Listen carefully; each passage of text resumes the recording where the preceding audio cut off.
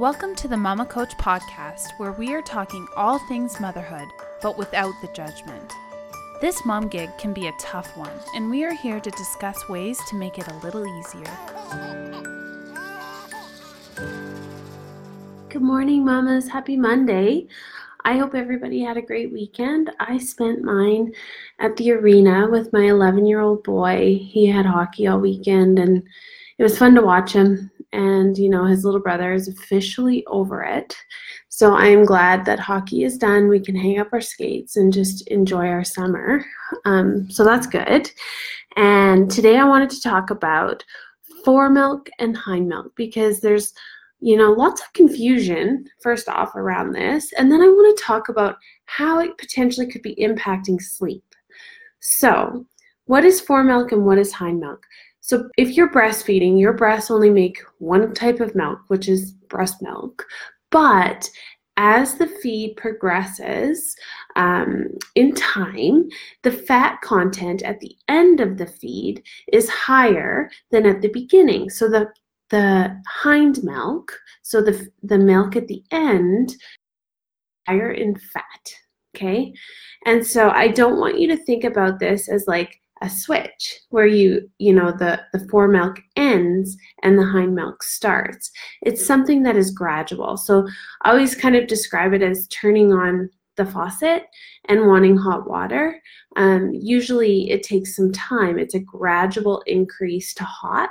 It's the same with breast milk. It's a gradual increase to the hind milk. Okay.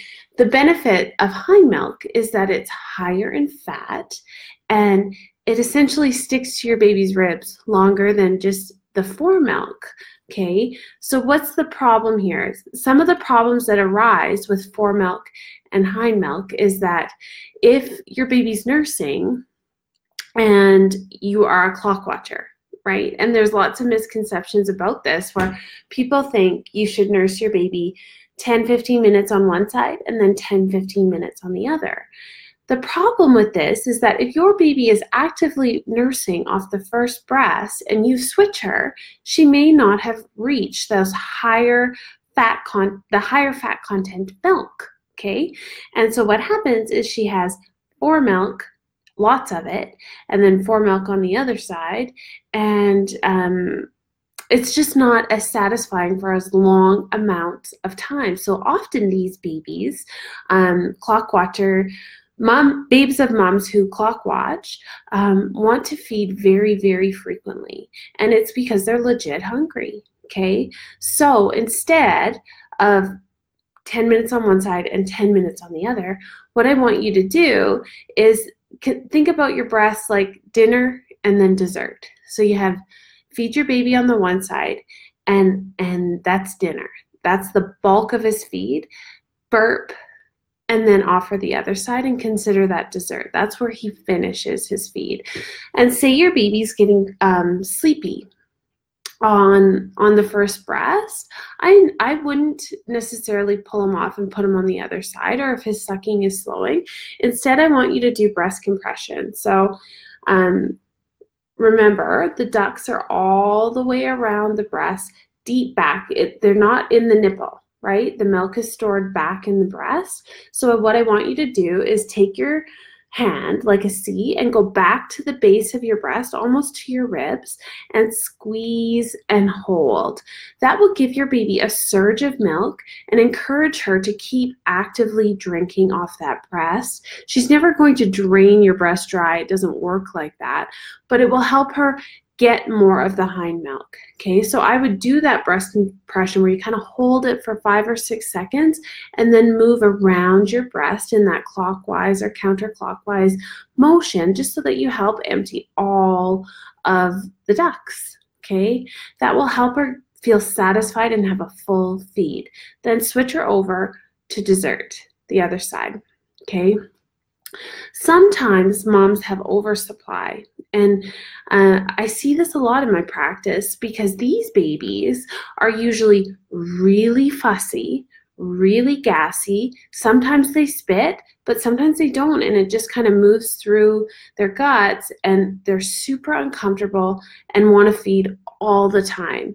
They may sputter at the breast, choke, gasp, pull away. Sometimes they even won't want to nurse because the flow is so fast. If you take them off and the baby's spraying everywhere, often these babies gain weight like crazy because they're feeding all the time.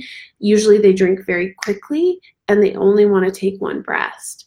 And sometimes moms with oversupply have I guess sometimes people call it fore-milk, hind-milk imbalance, but that's not it. What happens though is these babies drink really quickly, and they get a ton of fore-milk. They're not interested in sticking around on the breast and hanging out till the hind milk comes because they're full of fore-milk. It's also very high in lactose, that beginning of the feed. And what happens is it gives them a bellyache, okay? But it's also digested a lot quicker. And then an hour later, they're hungry again. So not only are they gassy, but they want to feed again, which just makes the gas worse. So if this sounds like you, sometimes these babies get called, because the symptoms of oversupply look a lot like reflux, right? Really cranky, miserable babies, except for these babies are thriving, right? They're gaining a ton of weight, but they're just not happy. That might be it.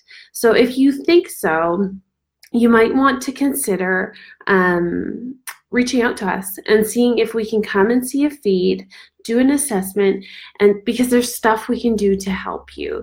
Because if your babe's taken a ton of fore-milk, whether you're just switching her too soon, or maybe you just have a ton of milk and babe's only interested, she drinks really fast, just because you have so much, she's just taking too much fore-milk. That could be the reason why your baby's waking so frequently in the night and probably not very happy. So I hope you found this helpful. And if you did, or if you know someone in your world who could benefit from this, is maybe nursing and has a fussy baby who's up all the time, please share it, because we're happy to help. Any one of the mama coaches across Canada are here to help you. So reach out through DM or on Facebook. You can shoot us a message, or through our website. We'd be happy to help. So I hope you all have a great day, and I will see you Wednesday morning when we have a guest joining us to talk about solids. We're going to talk about introducing solids to your baby and some of the frequently asked questions surrounding that. So have a good one, and I will see you all Wednesday. Thank you for joining me.